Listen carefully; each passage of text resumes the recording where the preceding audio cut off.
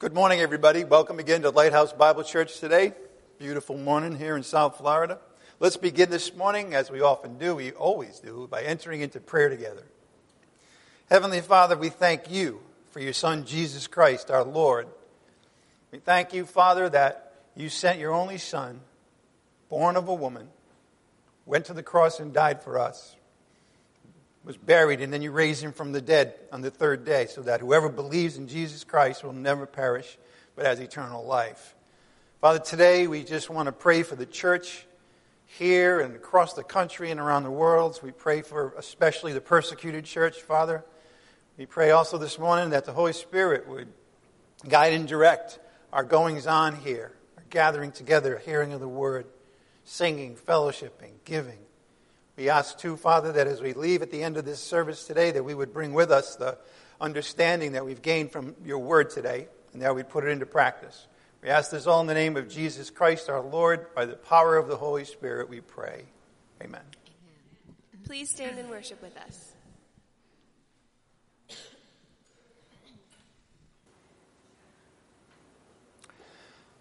I remember when my daughter was that little. Barely. Good morning again, everybody. We have a few announcements today. The first one is the next Sunday is October 6th to be precise, and we will then celebrate the Lord's Supper together at that time. We'll be talking about the Lord's Supper today, and it's interesting, I guess that's the right word for it. It's wonderful that the passage we're going to be on in 1 Corinthians is going to be the Lord's Supper next Sunday, so that worked out really well. We've been looking at Chosen People Ministries, one of the evangelistic ministries that we support, and their mission is to evangelize the Jewish people. And as I've mentioned before, Rich Freeman is going to be with us right before Christmas, December 22nd, and we're going to have a combined Hanukkah and Christmas service. So Rich will talk to you about the fact what Hanukkah is about and how it actually important the event was for the nation of Israel, and then by extension for us, because Christ was born under the nation of Israel. Today I have the pleasure also of giving a report. It's a report from Pastor Kingsley about his South Africa mission trip. He's still there, but he's just about finishing up. He's flying back to Canada tomorrow. Well, his flight from Canada, over here, all the way to South Africa, took 34 hours. I want you to think about that. Most of us have traveled on planes. I complain when I have to go from Florida to Arizona. 5 hours. I don't think I can make it. 34 hours. That tells you something. He started in a remote area and evangelized to farmers in that area. Then he moved to a place called Lanseria, and 43 miles outside Johannesburg. Wasn't able to go to Johannesburg. I'll talk about that in a minute, why that was. I've mentioned before the possibility of that. He said that a lot of people that he met, a majority of the South Africans, brag about good works as a prerequisite to their salvation. Many of them had not the slightest idea that faith alone in Christ alone is the only key to one's salvation. But as you know, Kingsley told them that again and again and again. The grace of God. He also had a friend who met him there by the name of Kurt, and they went together to a mall called the Quick Spar. And there it is. It's kind of interesting. Don't ask me who that man is, the statue, but it's pretty realistic. Big guy, I don't know, but that was a great place for him. That was in the mall. It's similar to our Walmart, and they hung around at the exit, and they talked to people. They had Bible tracts shared with them. Many listened and left with a smile on their faces. Then, here's another picture, this time with his friend Kurt, and together outside the mall. Kind of looks like a Publix, actually, not a Walmart. I don't know, the colors are green. But also, he went to a lion park, game reserve. He went there because people from all kinds of countries go there to visit this site. It's very popular. He said there were a huge number of fierce-looking lions, tigers, and cheetahs. I wanted you to know that.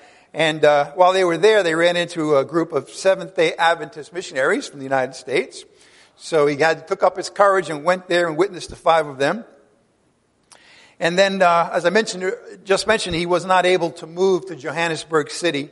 He was to go there and teach the local church, but there was a lot of violence, I mentioned this, that took place 3 weeks ago, and a lot of fear in that city. And the violence took place against black people from other countries. Now, well, you know Kingsley's black. You saw a picture of him, and he's from another country. So as a protection, he didn't go there. He'll be worshiping today in a nearby local church, and again, he will depart for Canada on Sunday. He asked us to pray for the people of South Africa, that his word, God's word would be spread and the gospel would be delivered. And he also wants to thank all of us, myself, the family of Lighthouse Bible Church, for our gracious support and the privilege we have allowed for him to reach out to souls around the world. So I wanted to let you know about that this morning. That's a report from Pastor Kingsley. Also, mentioned this last week, we are going to be going into the public school. Deerfield Beach Middle School program is called First Priority. They are allowed to bring the gospel to public schools through student clubs that are student run. It's pretty amazing. We've adopted, as it were, Deerfield Beach Middle School. The first event is Wednesday, October 16th, so please keep that in prayer. And then finally, we have Bibles in the back. If anybody needs one, just raise your hand. We'll make sure you get one. We're about to study the Bible, so make sure you have one in front of you. Speaking of the Bible, I'd like you now to turn to 1 Corinthians 11:17. Here it is. 1 Corinthians 11:17. 1 Corinthians 11:17. I'll introduce the subject, give everybody an opportunity to get there. 1 Corinthians 11:17.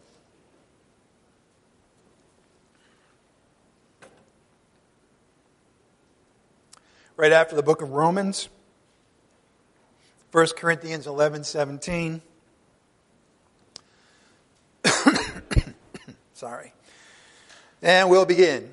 But in giving, this is Paul, of course, writing to the church of God in Corinth. And he now says this. But in giving this instruction, the one that now follows, I do not praise you, because you come together not for the better, but for the worse. For in the first place, when you come together as a church, I hear that divisions exist among you. And in part, I believe it. For there must also be factions among you, so that those who are approved may become evident among you. Therefore, when you meet together, it's not to eat the Lord's Supper. For in your eating, each one takes his own supper first, and one who is hungry and another is drunk. What? Do you not have houses in which to eat and drink? Or do you despise the church of God and shame those who have nothing? What shall I say to you? Shall I praise you? In this, I will not praise you. Now, last week, we saw Paul introduce a new subject in verse 2 about women's position and their role in the church and prayer and teaching and wearing hats. Now, the custom then was to have a covering over the head of the ladies, especially they were worshiping and even singing and praying and so forth. So he's not going to be praising, though, the Corinthians in today's passage. We saw that already. I will not praise you, he says.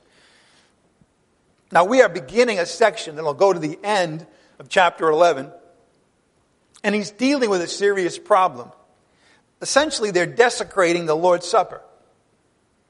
They're doing things that are the exact contradiction to what the Lord's Supper is celebrating, is remembering. Some of the saints are doing that, not all of them.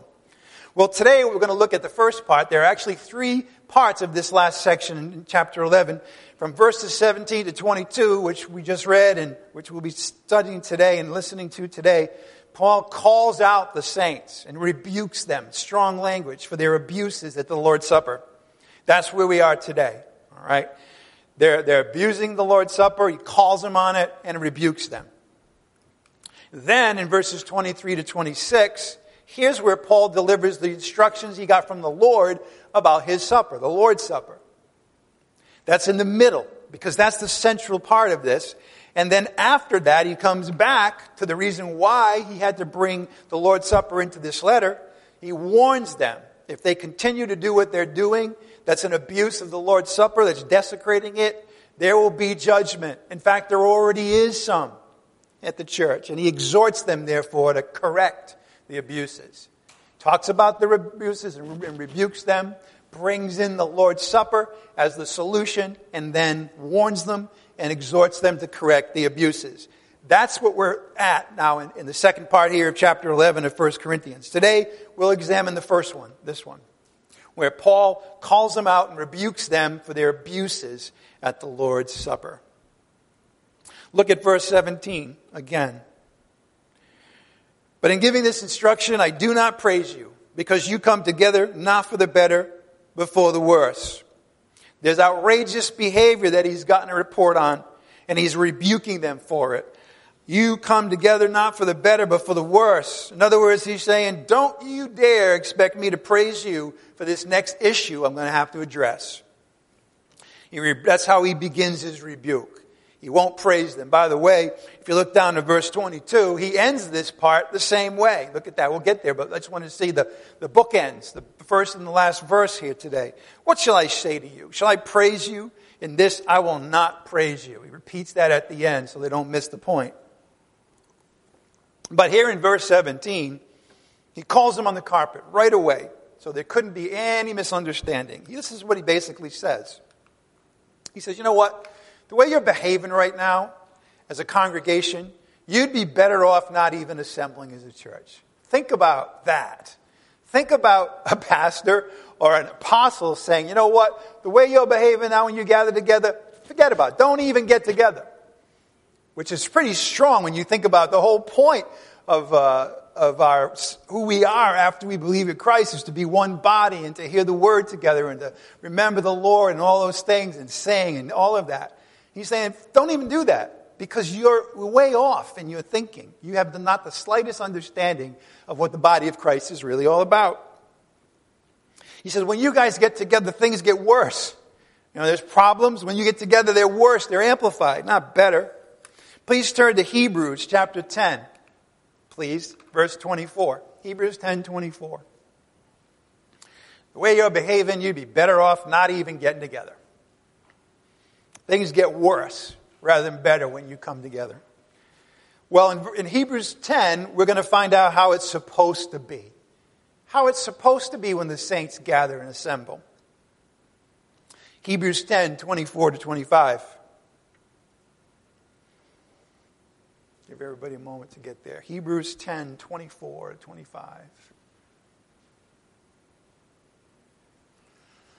Let us consider how to stimulate one another to love and good deeds, not forsaking our own assembling together as is the habit of some, but encouraging one another, and all the more as you see the day drawing near.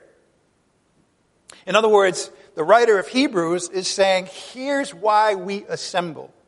We are to stimulate one another to love and good deeds. That's what's supposed to be going on in the congregation. Now here he says, please come together, right? We just saw Paul say, the way you're behaving now, you don't even bother coming together. But the way it's supposed to work is that we gather together on a regular basis, but with the right frame of mind, with the right heart, which is about love and good deeds. And he goes on some more and he says, but encouraging one another. In other words, encouragement, not discouragement. We're going to see how discouraging their behavior of some of them will be towards the rest of them. We'll see that today. But notice the one another. This is the key. Stimulate one another to love and good deeds. Encourage one another. See, the point is that, and the New Testament is full of this expression. Love one another. Take care of one another. Be kind to one another. And so forth. It's all about one another. It's all about the unity we're to have together in the bonds of love. That's what the assembling is supposed to bring out and further. Look out for one another. Take care of each other. Encourage one another. And of all things, the Lord's Supper is supposed to be about that. Of all things. It's supposed to be about unity. We'll see why. It's supposed to be about loving each other, helping out those in need. The Lord's Supper meal, and we'll see why I say the Lord's Supper meal in a little while too. I'm setting you up. You say, well, you better say all those things because he's telling me all these things he's going to tell me. Don't worry. The Lord's Supper meal is supposed to be about unity. And he's basically saying, if you're not united, then you got some explaining to do. You've got to change your thinking, change your ways. Because when you gather together, especially the meal that is the Lord's Supper, you're supposed to love each other and help out those most in need. They were doing the opposite. They were scorning and looking down on those most in need. In other words, they're doing the exact opposite to this at their supposed meal. He's saying to them, you know what? You really don't come together. Oh, your bodies come together, but you're not coming together, being united, being as one. You're not doing that. See, he's saying you're more divided at the end than you were at the beginning. In other words, they come in divided. That's not a good start. But when they leave, they're even more divided. Now picture this. Think about being a part of that kind of a local assembly. They exist today. They really do. We have to be careful that we don't have any elements of that too. That's the reason really why this is there. It's not just to look at, oh, how terrible those people were in the first century. We don't do any of that. Well, we do, and we'll see more about that at the end. Yeah, they weren't coming together. They come in divided, and they're more divided at the end than they were at the beginning. The grievances keep piling up. That's what happens when you're divided. When you're divided, you do things that are hurtful to one another. You try to put it over on one another. You try to be superior to the other group. You try to put down the other group. And so you get more and more grievances. They're piling up. So that's what Paul is hearing about. And he doesn't like it. And he's calling them on it. And it's interesting. This is something Paul doesn't do much. But this time, he's going to take sides. See, there's two groups here. Okay? Basically, the haves and the have-nots, to save you the suspense. And he's going to take sides. He's going to be on the side of the have-nots in this situation. He's going to point his finger at the guilty party. All right. Look at verse 18. From the first place, when you, quote, come together as a church, I hear that divisions exist among you.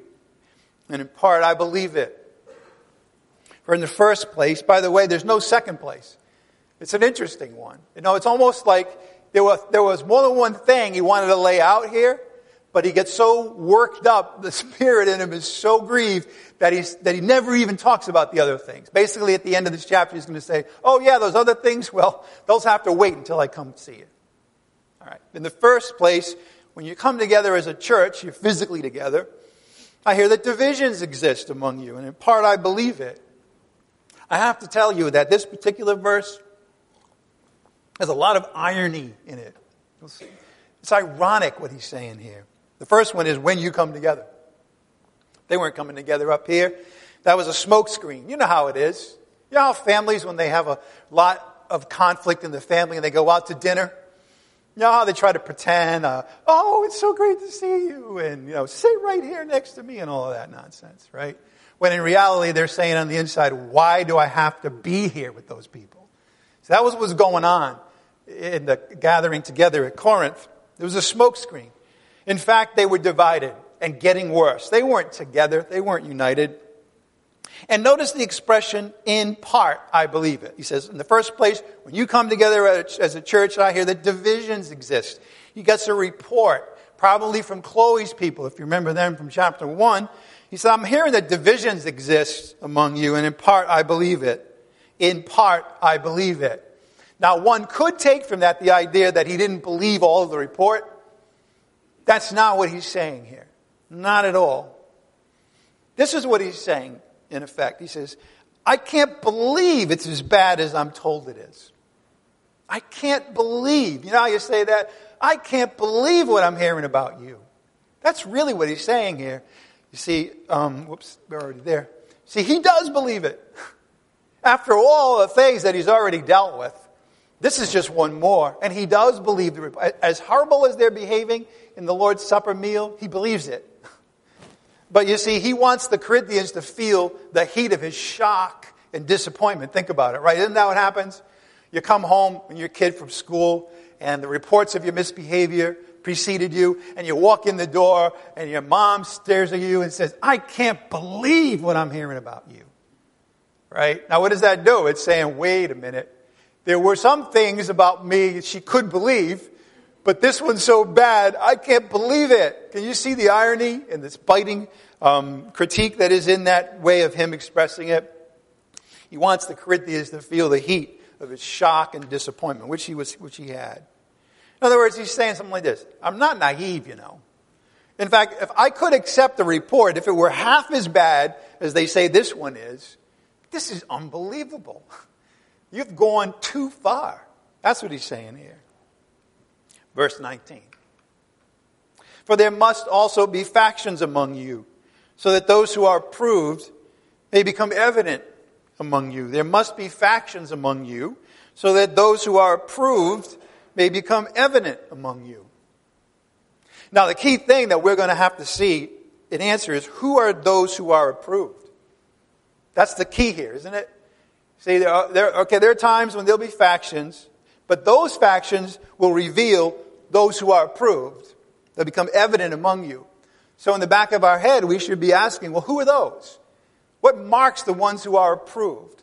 And maybe who they think are the approved ones are not really, in God's eyes, approved. We'll see what this is all about. See, he's basically saying it's inevitable. You're going to have disputes and squabbles. Any family does, right? If you're not having any disputes and squabbles, well, you're probably not even talking to each other, Because, we have differences, and that's okay. Sometimes it's healthy. Sometimes it's necessary. Sometimes you just got to clear the air about something. But other times, you see, there's one faction in there is on the low road, fleshly. The other faction is taking the high road, spiritual. Remember we saw that? The distinction he made between those who are still fleshly, immature, and those who are spiritual, more mature. He says there's times when that's how you break out. Some of you are taking the low road. You're giving into your flesh. You're being fleshly. The sins of the flesh. The other one is taking the high road. Loving one another. Understanding the purpose of the Lord's Supper. And discerning what the body of Christ is all about. When we gather together. We come together in unity. He said that's what's going on. And that's good at times. Because when things come to a head, now it becomes obvious who's who. You know how that is. When everything's going well and there's no conflict, well, everyone can, fake it till they make it. You know what I'm saying? But when something serious happens, people reveal what's going on in their hearts. You know what I'm saying? When we're all familiar with one another, that's great. But when somebody comes in and they look the way they dress, or the color of their skin, or something about them, people will split on it. Some will say, you know what, why are they here? The other ones will say, wait a minute. There's no Jew or Gentile, rich or poor. None of that matters. You see, they split according to their maturity. According to whether they're fleshly, they see things from a human, worldly point of view, or whether they're spiritual, see things with the mind of Jesus Christ. That's a split, and sometimes it becomes obvious what's going on. There were those in the Corinthian church who came together at the Lord's Supper meal in order to honor the death of the Lord. I want you to think about what that means, though. Honor the death of the Lord. How do you honor the death of the Lord? Do you honor the death of the Lord by creating turmoil and divisions in the congregation as we gather together for the Lord's Supper? Is that honoring the death of the Lord? Of course not. In fact, it's a contradiction to the death of the Lord. He died for all. All right. So therefore, since they understood and honored and wanted to honor the death of the Lord, they were all about preserving the unity of the congregation.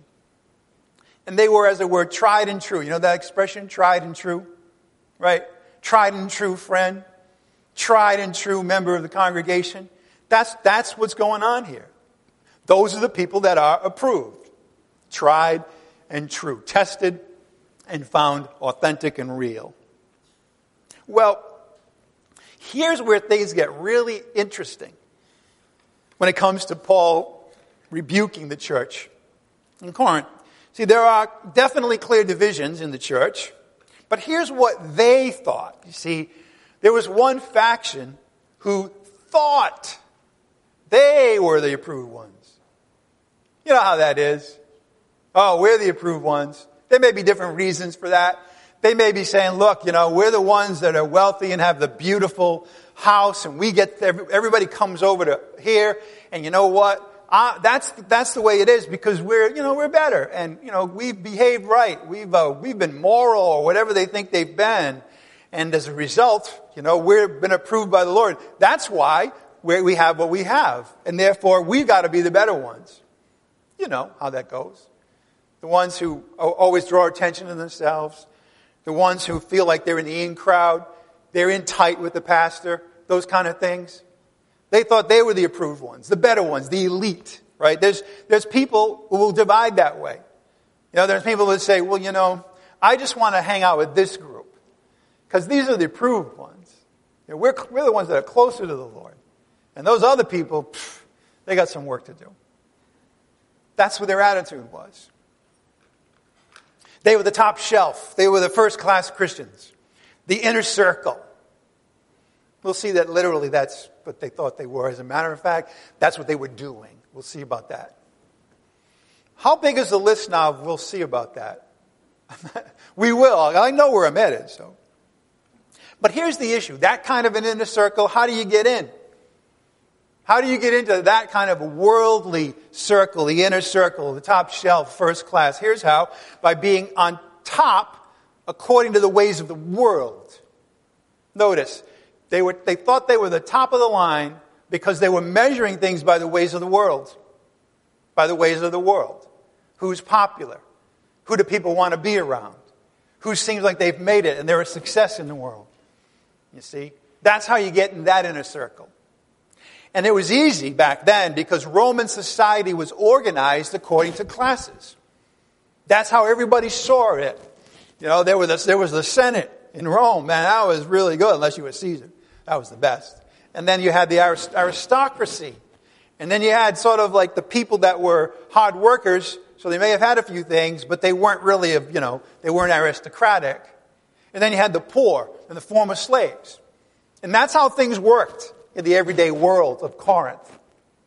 But that shouldn't be the way things work inside the church. You see, now we've seen this again and again, how the ills of the world kept creeping into the congregation at Corinth. We've seen that many times. Remember how we saw that they came from a place where the courts were rigged, and that if you were rich, you're probably going to win your case. And what was happening was that some of the better off, the high status members of the church of Corinth were taking to court the poor, the former slaves. And they knew the chances were about 99% they were going to win. But that was the ways of the world. And Paul says, don't you bring that in here. You better see things the way the Lord sees things. Don't you understand that you're bringing your case before unbelievers? And he said, you know what? The lowliest believer in our congregation would be a better judge than the best judge in the world. And I mean that literally in the world. So they've been doing this, trying to bring the ills of the worldly thinking in Corinth into the church.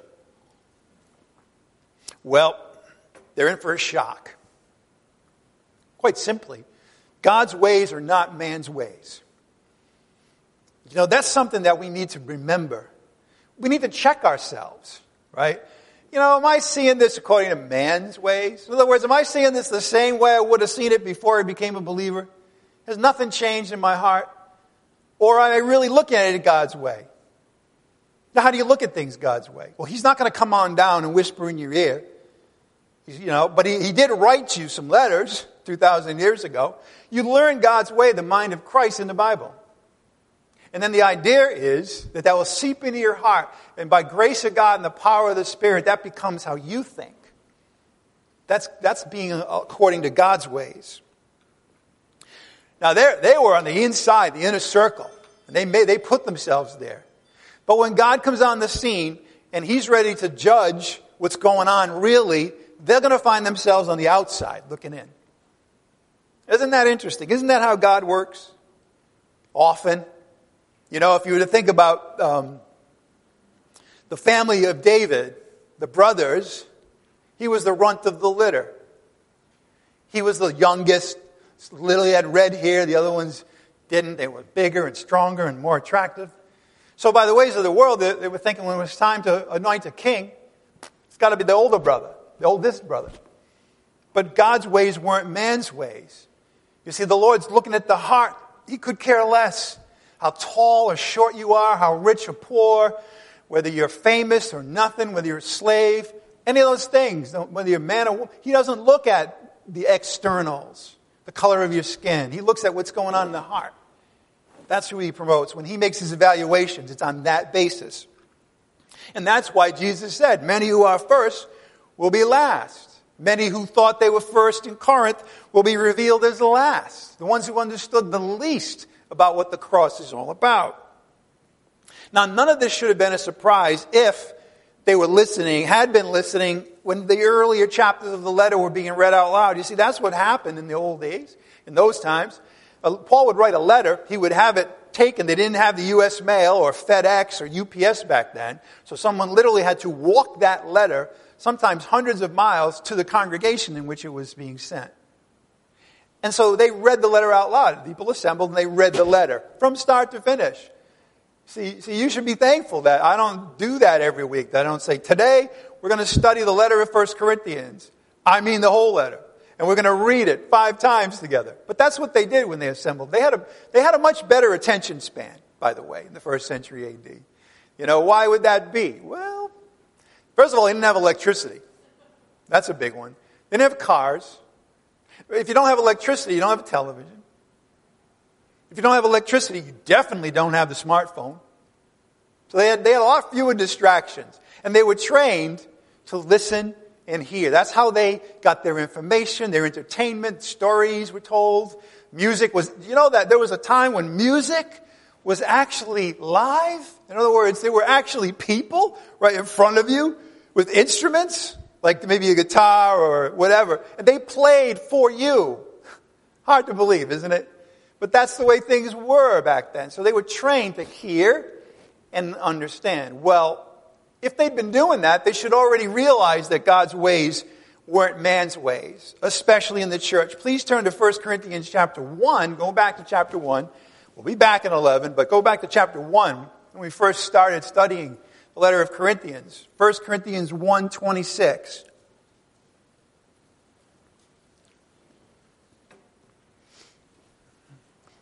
First Corinthians 1:20. For us, I think this was about 5 months ago.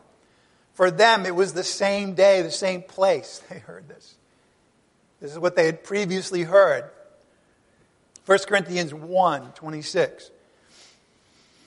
For consider your calling, brethren, that there were not many wise according to the flesh.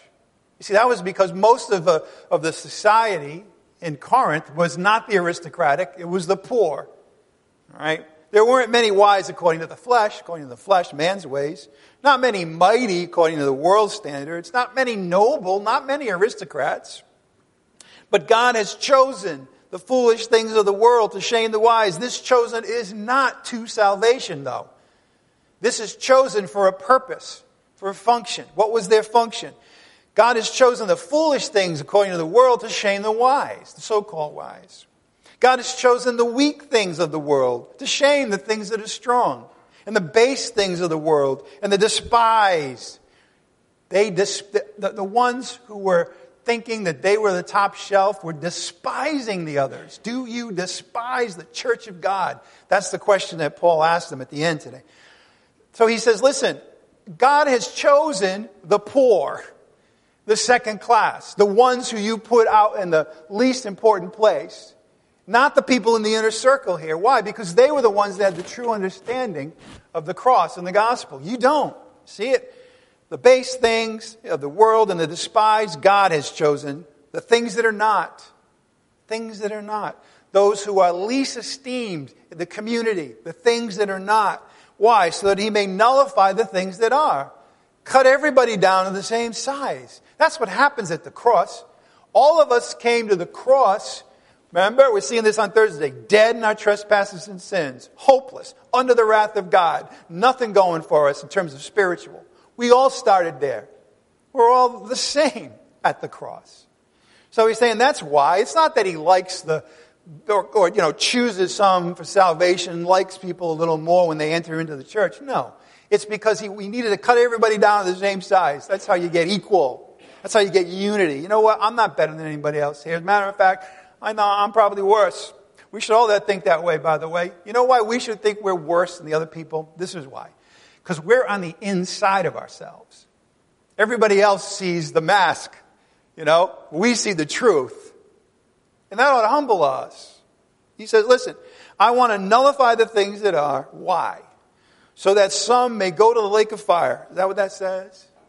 Now why? So that no man may boast before God.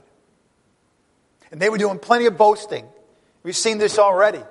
The so-called wise, the so-called mighty, so-called noble, were boasting of things. We'll see in chapter 12, 13, and 14 that some were even boasting of their spiritual gift.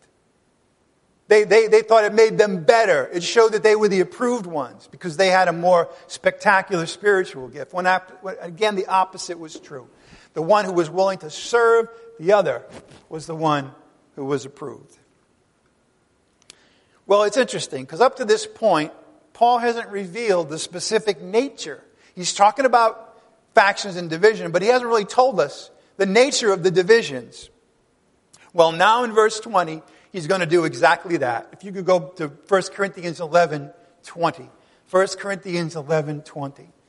He's now going to reveal, well, what's the nature of the division that he's talking about now that was going on when they gathered together for the Lord's Supper meal? And it's raw and it's right to the point. Paul could have been, poetic, philosophical, even theological, doctrinal here. He's going to take an image. He says, this is what you look like. Notice, 1 Corinthians 11:20. Therefore, when you meet together, it's not to eat the Lord's Supper. What?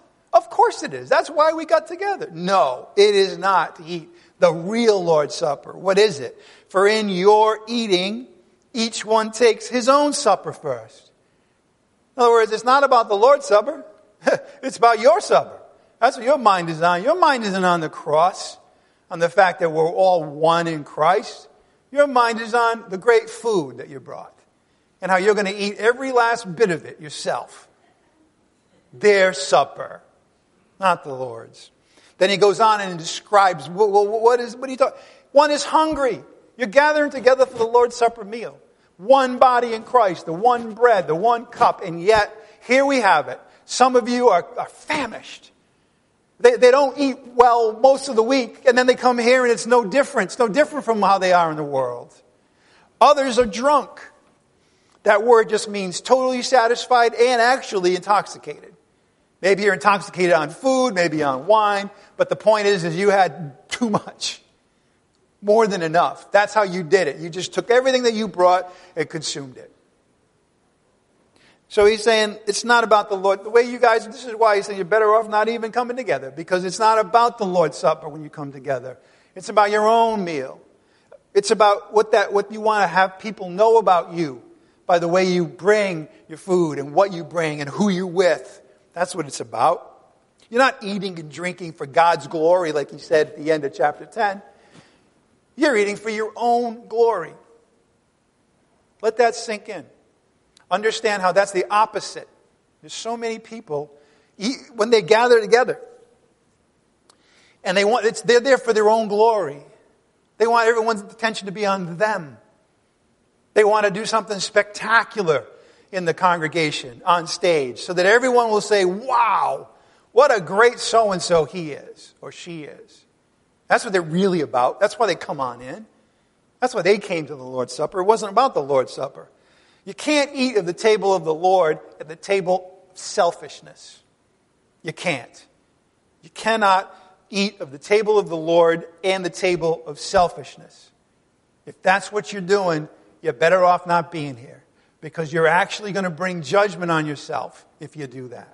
If it's all about you, if you're acting selfishly when you gather together for the Lord's Supper, watch out.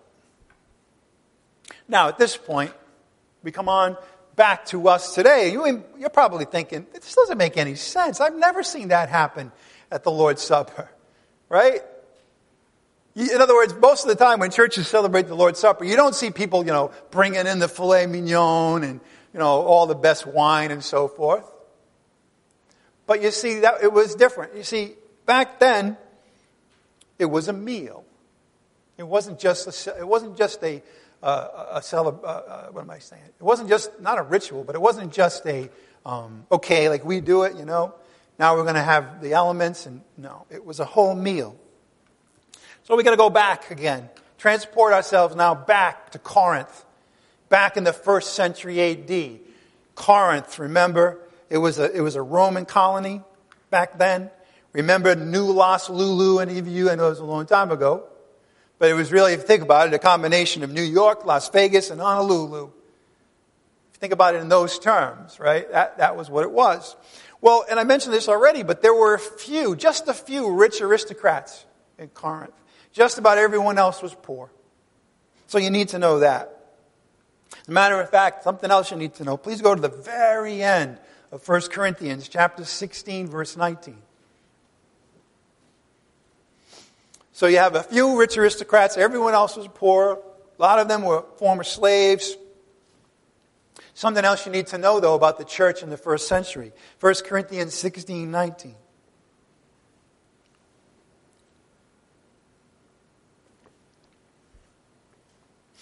This is the very end where Paul brings the greetings of others to the church at Corinth, and he says this: "The churches of Asia greet you. Aquila and Prisca greet you heartily in the Lord." Notice this though, with the church that is where? In their house. In their house. You see, back in the 1st century, the churches assembled together in private homes. That's how they did it. They got together in a private home. If you imagine, that could be a great place, a place of warmth and family and informality and all the kind of things, friendship. It could be. That's what it was when Aquila and Prisca invited people over for the church services. That's not what it was in Corinth, however. You see, they gathered in private homes, but, probably maybe at least 30 or 40 people. So, they had to be big private homes. There's a picture of a Roman villa in the 1st century. We'll talk about some more about this. There's a cutout showing the rooms. It's hard to see, but I'll just point out one thing, a couple of things actually right now. See this? Can you see how this is kind of a separate room? Where you had maybe room for like 9 people at tops. And then you had out here, it's called the atrium, where there's a lot more room, but there were no seats. You see, people had to stand or sit on the floor out here. Preview. But it was a big home, so a lot of people could fit. Well, here's the deal. Few rich aristocrats, mostly poor. Here's something that you probably haven't, this is something that never changes, which is poor people don't own big homes, usually. Now, there are exceptions. But generally speaking, and definitely here, a former slave would never get to the point where he would be able to buy a home like that. You see, it was the well-off people, the aristocrats. And the Lord's Supper at this time was not a ceremony. That was the word I was searching for. It wasn't a ceremony, okay? It was a full-on dinner party. That's what it was. Now, think about the church and outside. Well, in the Roman practice, their society, they would accentuate class distinctions. They would make them more obvious. You know what I'm saying? They would do things that make everybody know these are the aristocrats and these aren't. That's what they did at their dinner parties. It was a form of, having those who made it flaunt the fact that they had done that. That's what the Romans did at dinner parties. So, back to the home. Many of these large homes had 2 dining areas. This was private. It's called the triclinium. I'll explain that in a minute. So there are only a few. Only the aristocrats could be in that room. And then you had what's called the atrium. This is where the hoi polloi, the common people, would be. That's how it worked in at least in the Roman homes, that was the way it worked. The worldly Roman homes. Okay, here's another picture.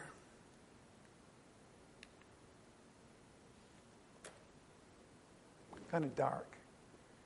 But here we see if you were one of the aristocrats, one of the in crowd, the friend in the same social class as the host, this is where you would have your meal. Isn't that nice? Couches, you could recline on them. Servants would come in and put the food down. Maybe it was a 5-course meal or something like that, and the wine. Very nice. Now notice that you can look out on the great unwashed You see that? But you were in a special room, and everybody else was out there. Kind of nice if you were one of these people. Not so nice if you're out here. We'll see about that. So the first one is called the triclinium. Okay? What's a tricycle? 3 wheels. What's a triangle? 3 sides. What's a triclinium? 3 couches. Really, that's what it means in the Latin. It's Latin for 3 couches. It can only hold about 9 guests. Keep in mind that the assembly was probably 40 or 50. There were 9 in the special room. Everybody else was somewhere else. Well, the interesting thing is, of course, that in Roman culture, the host would just select the first class people, that the ones that were of the same social level as they were. They would dine with him in the triclinium. There's a picture of it. Can you see that? Here we have the 3 couches again. 1, 2, 3. Can you see that people are so comfortable? They're actually almost lying down, eating. They only needed 1 hand because the servants were coming in and giving them everything they needed. That's the triclinium. That's the place to be, right? No. From a worldly point of view, anyway. All right. But unfortunately, most people didn't make the cut. They were out in the atrium. There's the atrium. Again, can you see how you're eating a meal, supposedly, but there's no tables, there's no couches, there's nothing. There's just places to stand. Maybe if you're lucky, you could be in the corner and sit. But other than that, it was a pretty uncomfortable place.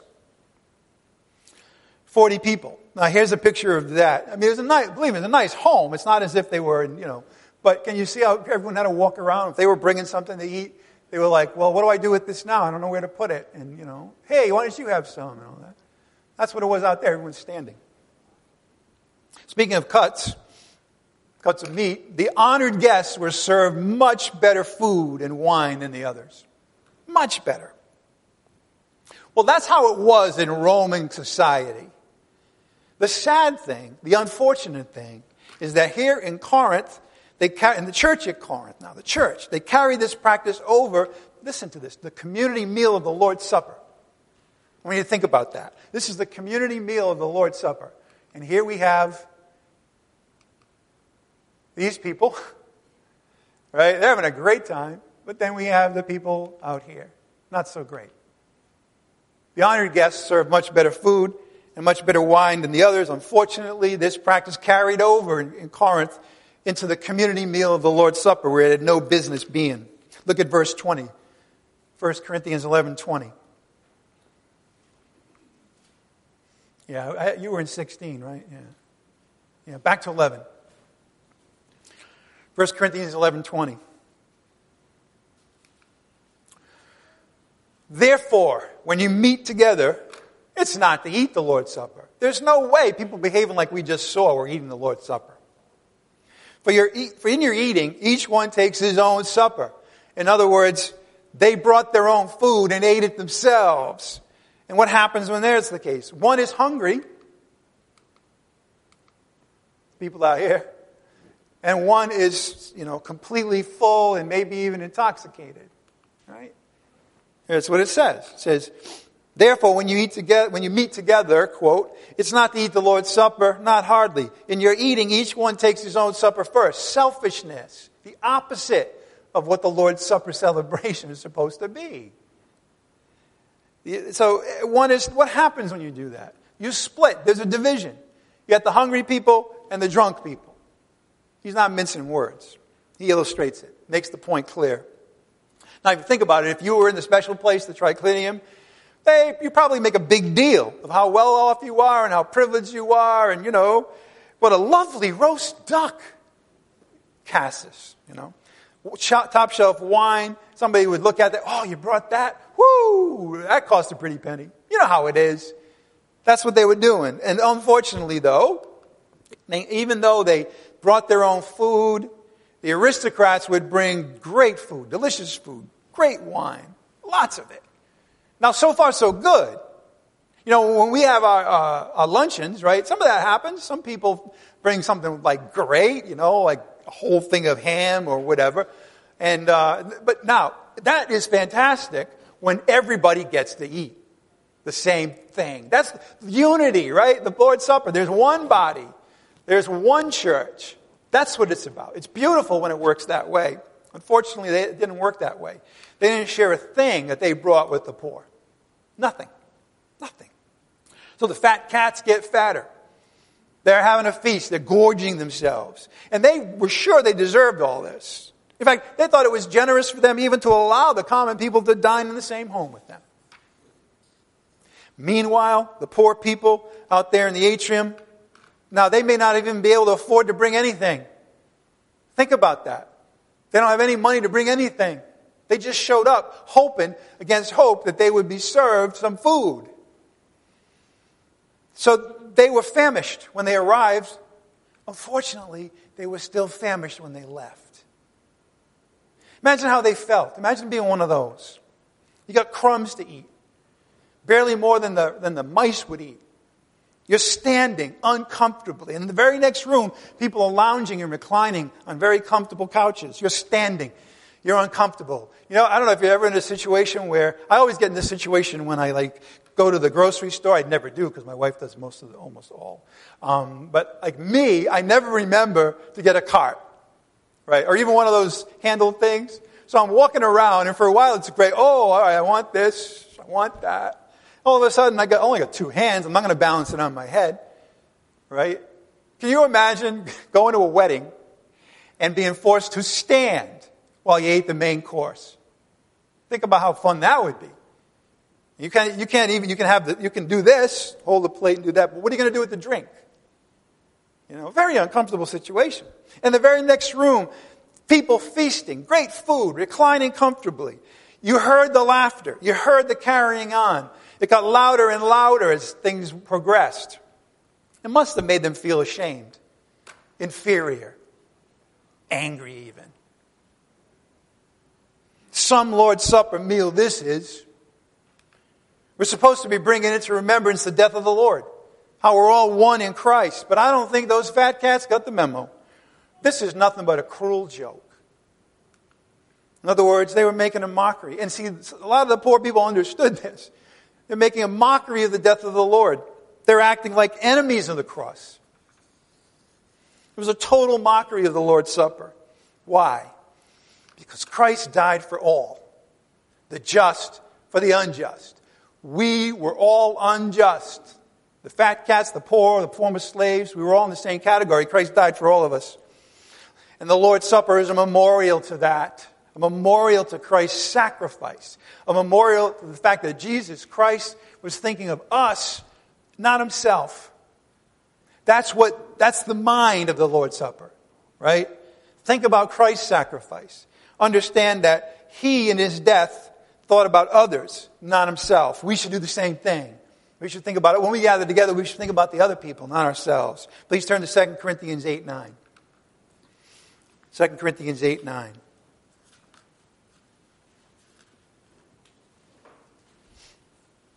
This was the mind of Christ.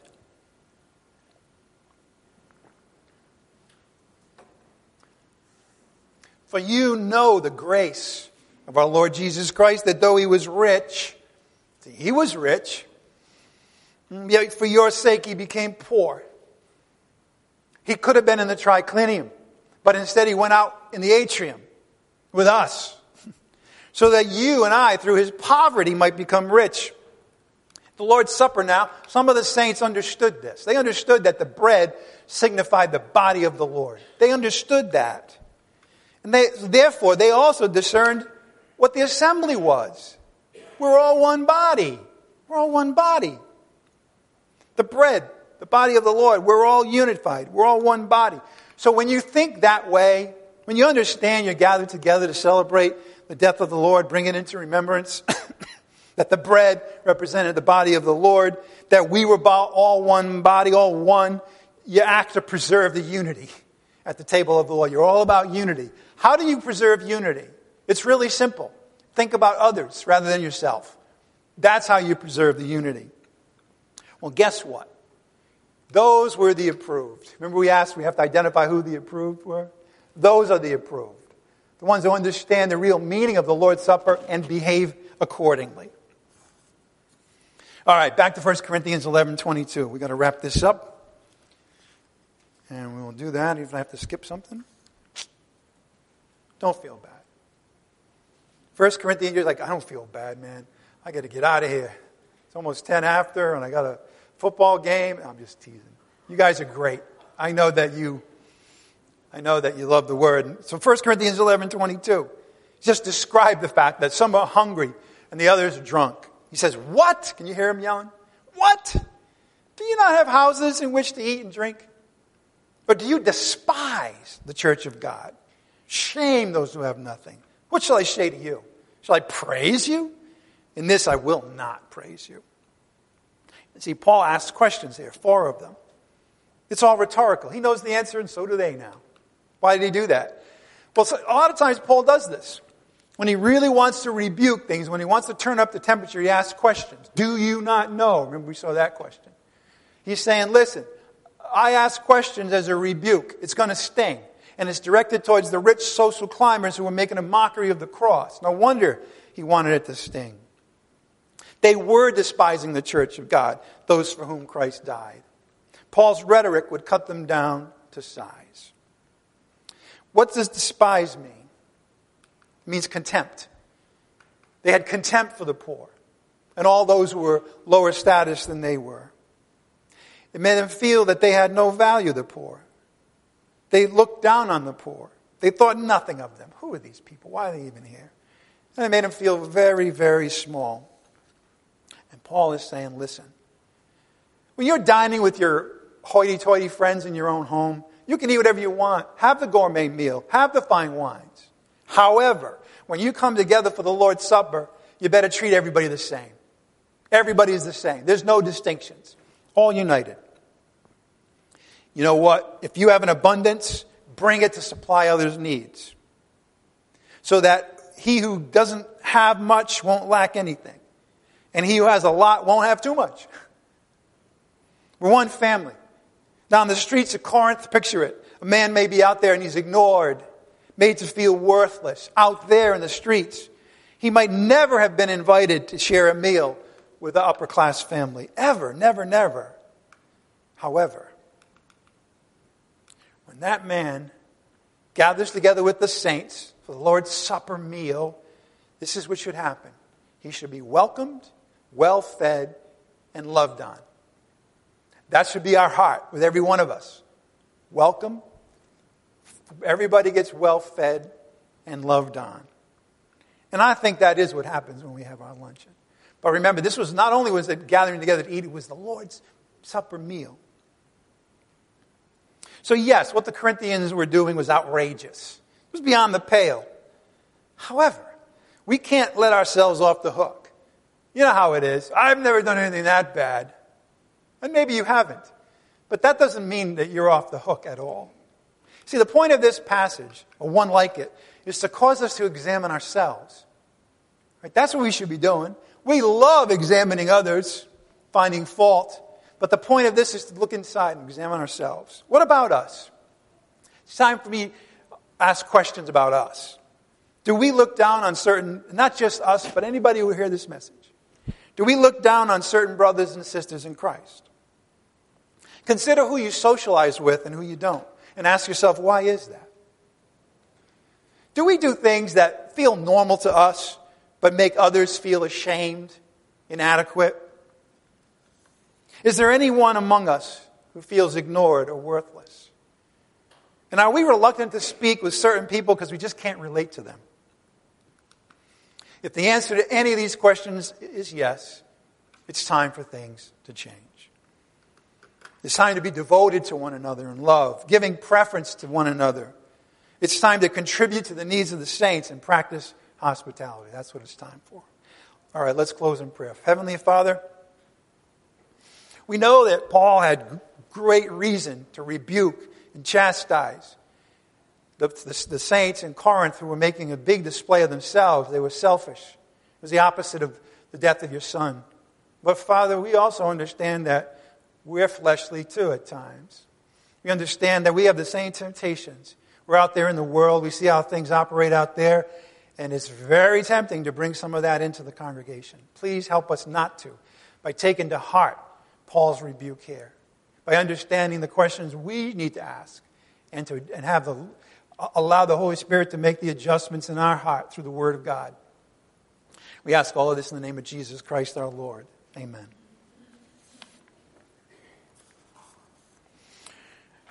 We're gathering together again on Thursday evening at 7.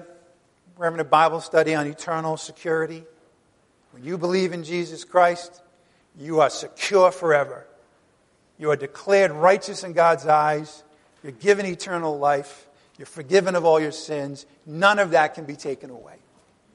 That's what we're looking at. We're going at it and looking at a lot of scriptures because there's a lot of arguments that people try to make. There's a lot of people that don't believe that. Well, they're just not paying attention.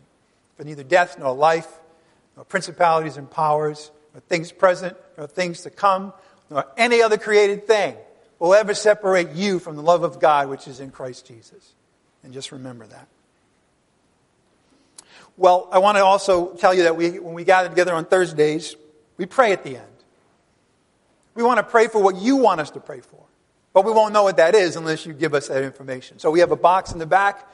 And we also have on our website, www.lbible.org, where there's a place there where you can also put your requests in. If you have bad handwriting, I recommend the web. Sometimes we're looking at, what is that? Finally, I want to let you know, you may wonder, well, wait a minute. A lot of churches I've been to, this is the time when they pass around the hat. We don't. We don't pass around the hat. We don't ask you to ever make pledges. You see, because that would not be in keeping with what we're told to do as Christians. What we're told to do is to freely give when we can, out of the right heart, out of the heart we were talking about at the end, so that others may have what we have. Others may hear the gospel. Others may have the word of God preached. Others may gather here together. All those things. That's our heart in giving. Not, we have to. Not, I got to calculate 10% of my income this month. None of that. From the heart, freely giving. That's why we don't pass the hat around at the end. And again, just remember, never lose sight of the simplicity of the gospel of Jesus Christ. What's the gospel of Jesus Christ? We're all born sinners. All of us have sinned and fallen short of the glory of the Lord. Nobody is accepted from that. And yet God sent His one and only Son, Jesus Christ, to die for us. Our sins, He bore in His body on the cross. And then He was buried to show that He died. He was God and He was man. And in His manhood He died. He really died. And then 3 days later, on the third day, God the Father raised Him from the dead. And whoever believes that about God's Son, the Lord Jesus Christ, listen to me now, will never perish, will never be condemned, but instead has eternal life. It's a simple, powerful message. It's the word of the cross that is powerful and saves people. You don't have to answer all the questions. You don't have to say it the right way. You just have to know the message and deliver it. God will take care of the rest. All right. If you have any questions about the message today, the gospel, or anything else in the Bible, you can come on up and speak with me after service. I'll be up here in the front, as I am every week. Let's close. Father, we thank You for having us gather together today as one body. We thank You that You challenge us in this part of 1 Corinthians to understand and discern that fact. To understand that the one bread means that is Christ's body dying for all of us, but it's also us being one. Help us to keep that in mind and act and live that way. And as we leave today, Father, we would ask that the Word would dwell deeply in our hearts and that we would be changed by it, so that the way we live the rest of this time before we gather together again will be a reflection of Christ, of Your thinking. We ask all this in the name of Jesus Christ our Lord. By the power of the Holy Spirit we pray. Amen.